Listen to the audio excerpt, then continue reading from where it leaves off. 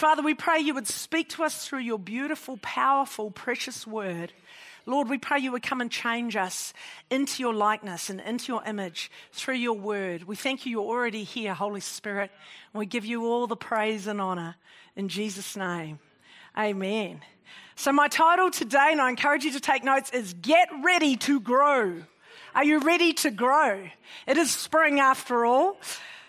I would say we all want to grow, don't we? We don't want to stay the same. We all want to grow spiritually. We're talking about spiritual growth here. But do we realize that growth means change? Growth means change. Change precedes growth. Therefore, change is necessary for us. It precedes growth. So today we're going to look at the process of how God changes us and grows us. So how many people are up for a bit of change? Tell the person next to you, you could do with some change. Oh yeah. Now, hands up if you like change. Hands up if you quite like a bit of change. Hands up if you're honest, you just don't like change. Put your hand up. Okay. We've got all sorts. Hands up if you're like, well, it depends what the change is. Okay. So we've got 3 points today. Point number 1, change. I'm going to talk about change for a bit, then I'm going to talk about how God changes us and then growth. Change is often difficult for us humans. It's easy for us to put our security in our peaceful routines, in the familiar things we do, in the people we know and trust. And change can be a real threat to us in our minds for having all our ducks in a row, because someone's going to come and mess our ducks up. And we sure wouldn't want to mess with our happy little life by changing something, would we? Change can also sometimes feel like a threat to our personal security and stability. And peaceful, phlegmatic personalities often find change difficult and can be resistant to it. But usually the people they're married to who are opposite to them, powerful, choleric personalities, love a bit of change. And they are into it and they are stimulated by it. And you get a peaceful phlegmatic married to a powerful choleric and a common combo. And then the results can be entertaining to watch. Because the choleric is always doing new things and new projects and going to new places. And the phlegmatic is dragging their feet and trying to keep up, exhausted from all the change. I come from a long line of sanguine, choleric women on both sides. And sometimes I'd come home from school and all the furniture would be changed around. And you get up in the night to go to the toilet and you bump into things that weren't there yesterday. It's exciting. But whatever our feelings are toward change, we all need to learn to navigate change in our lives, because change is here to stay. And in order to grow, we're going to need to embrace change. So today we're talking about embracing change. Tell the person next to you, embrace change. Not embrace me, embrace change. That's right. We are going to change as we grow in God. And you know, people are constantly changing. You might think, yeah, I feel like I've been married to 3 women, but it's the same one. She keeps changing. You can change everything. You can change your look. If you've got too much hair, you can shave it all off and be bald and have a number 1.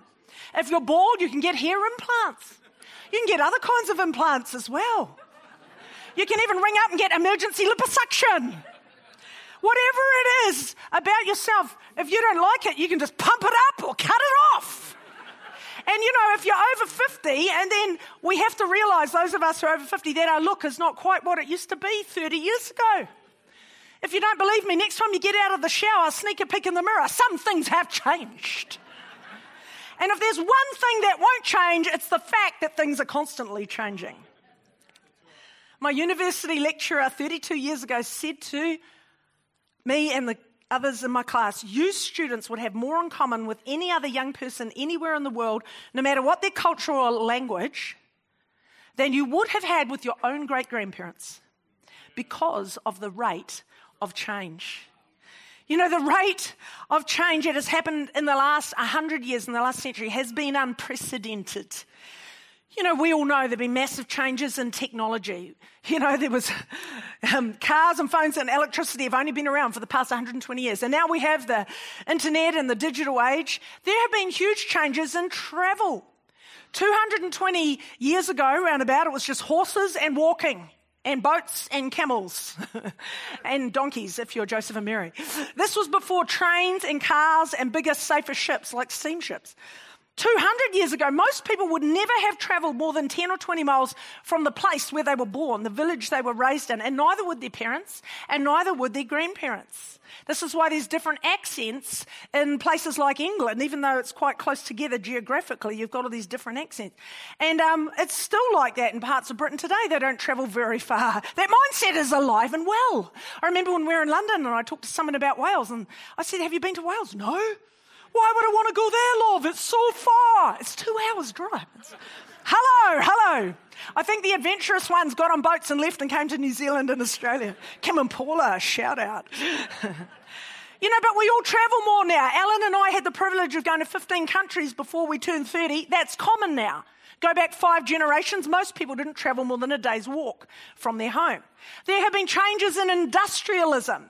A couple of centuries ago, people would live off the land. Most people were farming or living in small rural communities, but now there's this thing called urban drift. It's huge, and a large portion of the population, in the Western world at least, live in large cities. And those cities are getting larger. In our own city here in Tauranga, it doubled in 20 years. From 60,000 in the late 80s, it doubled. There have been gigantic changes in the family. We've had the invention of the pill and the sexual revolution in the late 60s, going into the early 70s, which changed a lot of things. We've had rising divorce rates, many broken homes. We don't just have kids living with mum and dad anymore. They're living with mum and stepdad, number 1, number 2, number 3, plus lots of stepbrothers and sisters. It gets expensive at Christmas. I know. A lot. The teacher asks them to draw a picture of their family. They're like, Miss, I need more paper. It's just complicated. I saw a thing that in the Herald the other day, and they said, will having 2 married parents be the new privilege? It's like, oh wow, there's more babies born out of wedlock than in wedlock in New Zealand now. A lot of change has happened in the Western world in the last 2 centuries. And it's not slowing down, it's only speeding up, it's only escalating, and all of this change can create stress. So we can often respond to change by having a fear and mistrust of it, especially if we ourselves have been the victims of negative change in our world. Well, mum and dad broke up and we lost our house, and mum and I had to shift into a small flat and move cities, and I had to move school and I lost all my friends. Or you were made redundant from your job and now you're unemployed. Change that is negative, change that is unwanted can make us feel powerless. So we can actually end up, even on a subconscious level, hating and dreading change. And then we come to church and you hear, come to Jesus and he'll change your life. And you're thinking, no way, Jose. Get your hands off my life. As we change individually, we will also change as a group, as a church. And we know traditionally in the Western world, the church has been the last institution to change. Over the years, if something is new and different, then it's often viewed with suspicion and it's of the devil. Who remembers when drums first came into churches? They were of the devil. Guitars, electric guitars, of the devil. When women started wearing makeup, Christian women started wearing makeup, that was of the devil.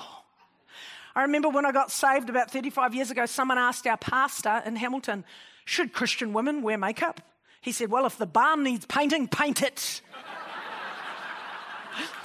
Back in the day, everything was of the devil. Who's seen that Adam Sandler movie, Waterboy? And his mother was, I think it was Waterboy. That girl is of the devil. Everything was of the devil. It was hilarious.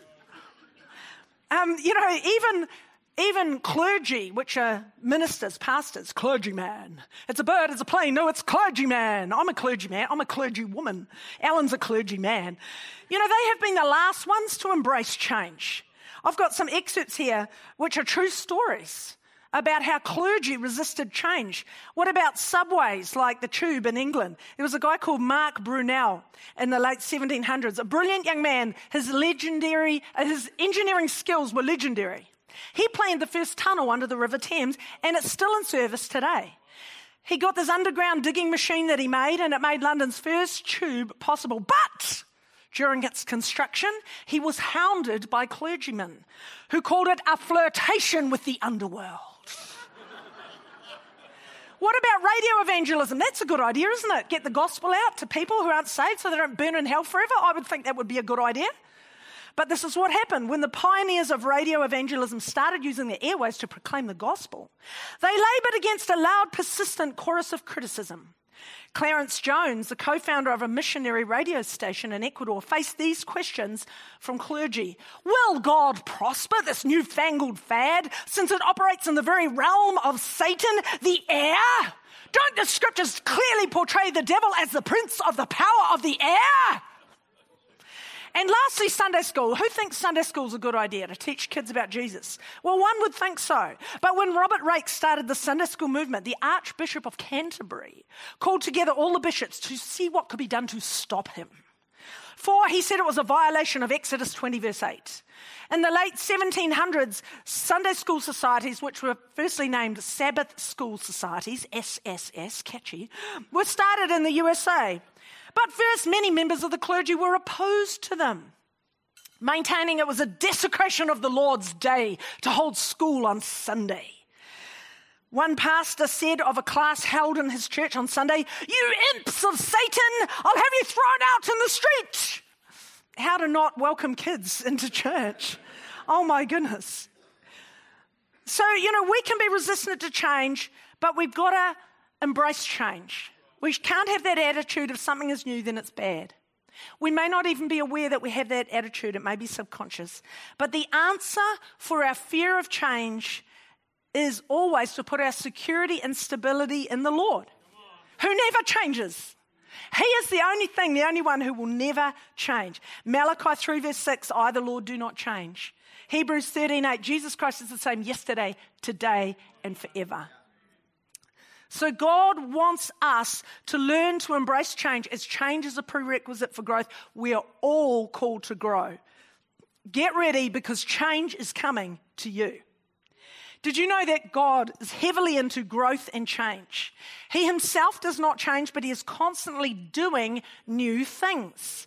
His kingdom is constantly growing and enlarging. And the Christian life is all about growth and change. When we're born again, that is a huge change. Here's my first scripture, Matthew 18 verse 3. Jesus said, unless you change and become like little children, you will never enter the kingdom of heaven. And that word change there can also be translated turn, unless you convert, unless you start over and become like little children.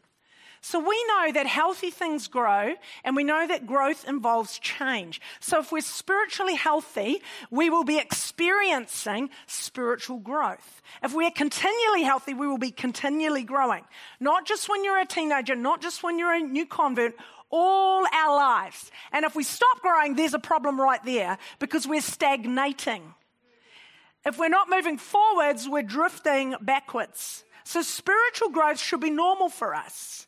Not just a special occasion, not just a couple of times a year when you're at a Seeking God retreat, or when you're at youth camp, or when it's increase time, or when we're doing prayer and fasting, or when you've just had a freedom prayer.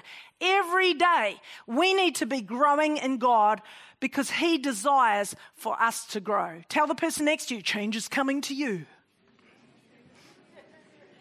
And the person on the other side, they're feeling left out right now.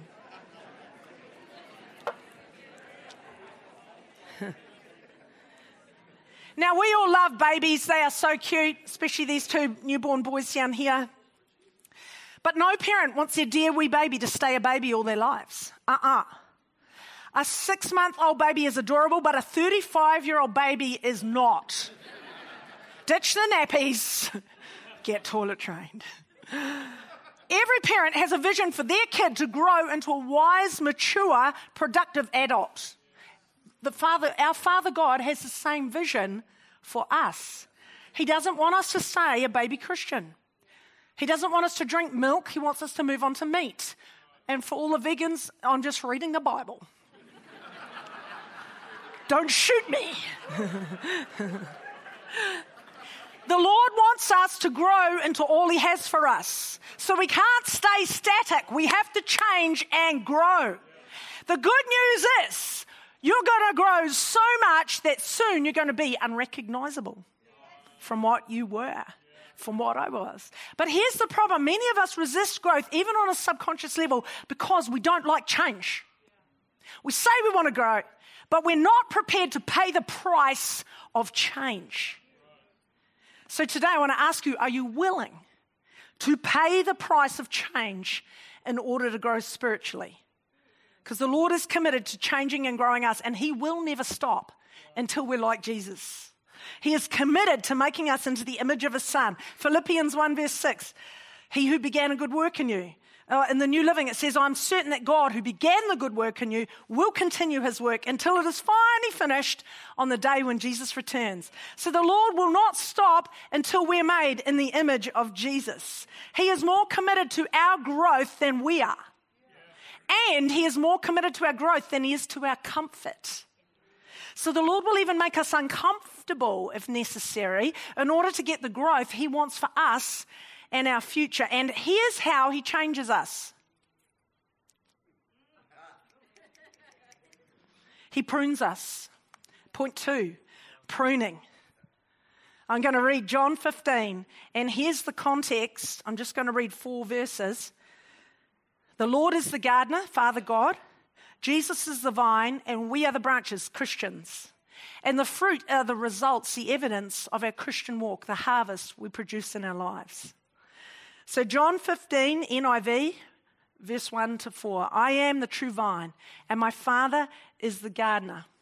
He cuts off every branch in me that bears no fruit, while every branch that does bear fruit, He prunes, so that it will be even more fruitful. You are already clean because of the word I've spoken to you. Remain in me and I will remain in you. No branch can bear fruit by itself. It must remain in the vine. Neither can you bear fruit unless you remain in me. I am the vine, you are the branches. So the good news is that He only prunes His disciples. So if you're in a season of pruning right now, that's a good sign. It means you're a disciple. We've got to let the Lord change us by letting Him prune us. Pruning hurts a bit sometimes. But He only prunes us to achieve greater growth. It's always to make us better. And He is the master gardener, and He is looking for that great long-term shape of the tree we are becoming. And He sees the long term, so He will shape us accordingly. He is in no hurry. He plays the long game. And it's like this, we're a new Christian. And we're growing and we're becoming this little tree, this little plant. And we finally get a bit of a branch. It's taken ages for it to grow. Oh, we're so excited. There's a little blossom on the end. And there's an apple. Look at us. We've got fruit. Hallelujah. We've arrived. We're feeling so spiritual. We're feeling so fruitful, so mature. And then what happens? The Lord comes along and chops it off. I can't believe it. The audacity of God. Oh, Lord, I just finally got a little bit of fruit. And it took ages to form, and you just came along and cut it off. What?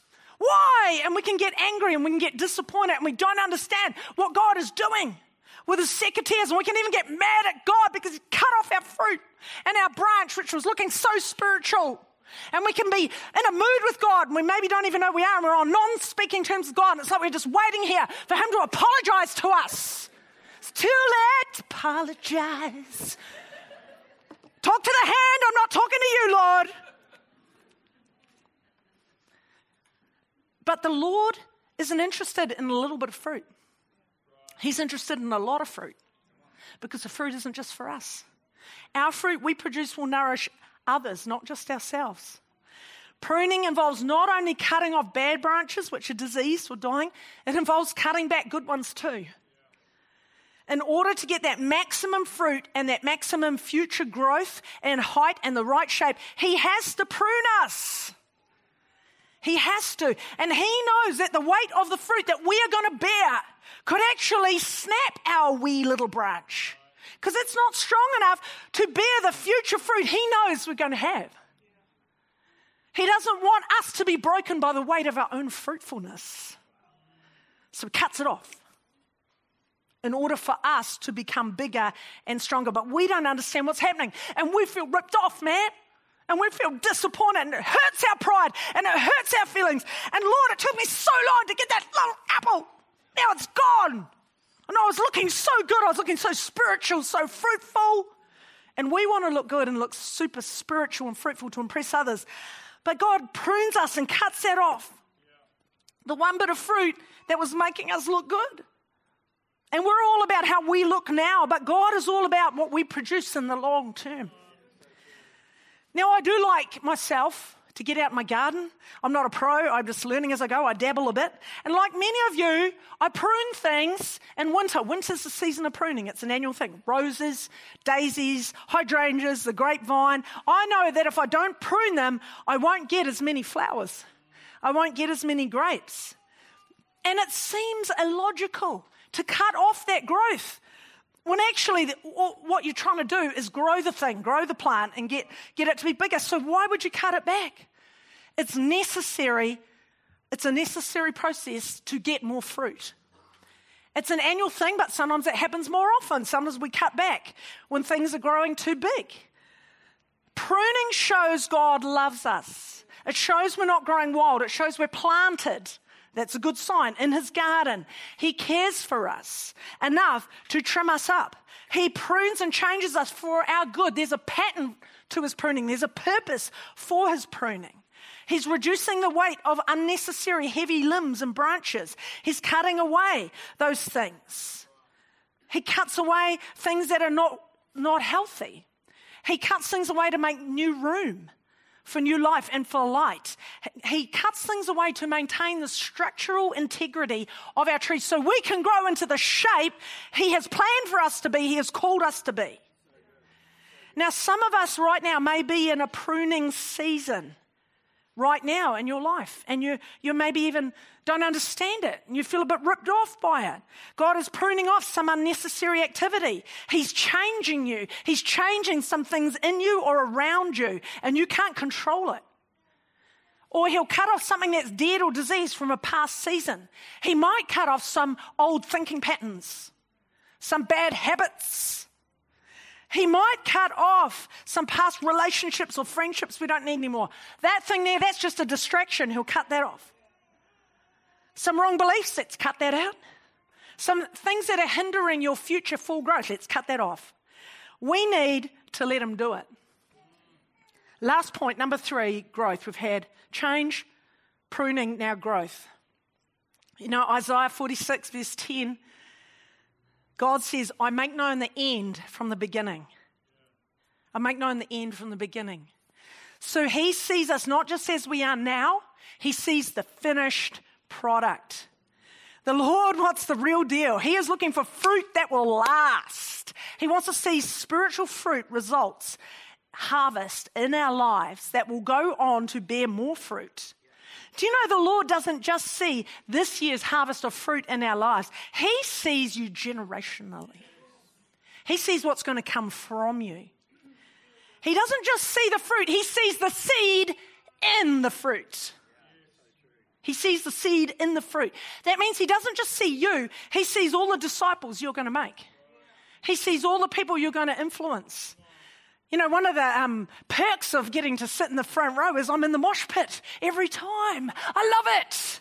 And it increased all these Empower kids were up here and youth. And one night, I don't know which night, all these Empower kids were right in front of me. And they were in a line. And it was like I could see them in the natural in the line. But then behind them, I could see the rows of all these people in the Spirit who they are going to lead to the Lord. I could see future disciples in the Spirit that were standing in rows behind them. And I feel like that's what the Lord sees. He is outside of time. And the Lord is into multiplication. And he wants us to bear fruit generationally. I'm not only talking about our natural children and grandchildren, I'm talking about our spiritual children who we lead to the Lord, and then our spiritual grandchildren, the ones they lead to the Lord and disciple. God sees that spiritual seed in us becoming a tree that will bear more fruit. Do you know one apple seed can become an apple tree that bears thousands of apples every year? And each one of those apples carries seed in it to do the same. If the band could join me, please. His pruning in our lives brings the change that leads to our spiritual growth. The Lord is looking for a return on his investment. You know, look, I'm just preaching about change and Harrison's had a haircut. He is prophetic. He is the change. He's been pruned by the barber. The Lord wants a maximum crop, a maximum harvest from our lives. We don't understand pruning at the time. We've got to trust the gardener. He's been pruning for a long time and he knows what he's doing. Give him a hand. Doesn't he look mature? Now, here's the thing. Some of us here today are being called by God into something new. You're in a season of pruning. It involves change and it's scary stuff. You've never been there before. You don't know what it's going to look like. God will often ask us to lay something down before he will bring you the next thing. He may even ask you to leave everything you've known, all that is comfortable and familiar. And he will lead us out of our comfort zone into the unknown, like he did with Abraham. And he will even prune off things that we're trusting in. It will involve change, pruning, but then will come the growth. Do you know, we did this, Ellen and I, we did it, both of us. When we got married 32 years ago, God spoke to us to come to Tauranga and help Pastor James and Mary with the church. And God had clearly called me a year earlier to come to BC when I finished my training. So I'd finished my training, I'd applied for this awesome job in the primary school, but then the job I ended up getting wasn't what I thought it was going to be. I had my degree and my teaching diploma. I was so ready after 4 years training to take on my own class. But they asked me, instead of giving me a class and being a classroom teacher, they asked me to be a trainee in Christian education. And I wasn't very pleased about that. Number one, I was going to be on only 2/3 of the income I would have been on. And number two, I thought, I've been studying for 4 years. I've got my bit of paper. But then the Lord come and pruned that right off. That little flash qualification I thought I had produced. It got pruned off pretty quick. I didn't think I needed more training. The Lord said, actually, you do. Actually, you can be a trainee, Elena. You can learn some more. And I did. And it was the best thing ever. And I grew so much in my biblical worldview. And I got to watch so many incredible Christian teachers teaching from a Christian perspective, and it was amazing. And I thank God that we listened to him and did it his way, even when I didn't understand the pruning. And a year later, he did give me my own class, and I was so blessed. You know, it wasn't an easy time when we came here. There were so many unknowns. Ellen didn't have a job. And my trainee job only paid $241 a week, and we couldn't live on that. And every week we were going backwards like this for 5 months until the Lord gave Ellen a job. But do you know what? We didn't starve. We came right down to our last $15. We didn't starve. He looked after us. And the week we ran out of resource, he provided resource. You know, it would have been easier to stay in Hamilton because there was this massive youth group. It was youth and young adults. We had so many friends. There were over 200 of us every week meeting together. It was momentum. We were having a good time. And when we came here, our youth was only 25 people, and that was on a good night. And our church in Hamilton had over 1,000 people. And our church here at the time was only about 130 people, and we were the only married couple in the church without kids. And there was no one our age. And we knew moving here to Tauranga would involve a lot of change. New city, new jobs, new church, new house, new friends, new everything. But God had spoken, so we embraced him pruning off everything we knew. And we came here. And then the Lord gave Ellen a job 5 months later, and the miracle was he had sustained us on $240 in a 2-bedroom house for 5 months. We started leading the youth here, and we started helping James and Mary at the church. I started teaching at BC, and today we are so glad we allowed the Lord to prune off the old and lead us into something new, even when we didn't understand it at the time. I hate to think of what we would have missed out on had we stayed with what was familiar and comfortable and easy in Fog City, Hamilton. It's always worth paying the price of change and the pain of pruning to get the spiritual growth. And the Lord often has to take something out of our hands before he brings the next thing into our hands. So with pruning, we always have to give up the old and have it pruned off before we can receive the new, and that involves a period of holding nothing in our hands. But God, you've taken it out of my hands, and it's always good to hold your hands open. If we hold on to things too tight, he has to prise open our fingers and it hurts. So we live with an open hand, he takes it out, and then we feel foolish because we're standing here with nothing in our hands. God, I've got nothing. And it doesn't look good either. And someone goes, oh, what are you doing? We're like, nothing. And you're thinking, what will people think if they see me with nothing? What will I say to them if they ask me about it? How will I explain my nothingness? It's a difficult place to be in when you're between assignments. But this is the time when we need to trust the character of the Lord more than ever. Trust his pruning, trust his goodness, trust his character. Often we fear the change in the pruning because it means we won't be in charge. But the Lord is asking us to let him be in charge. Shall we stand together?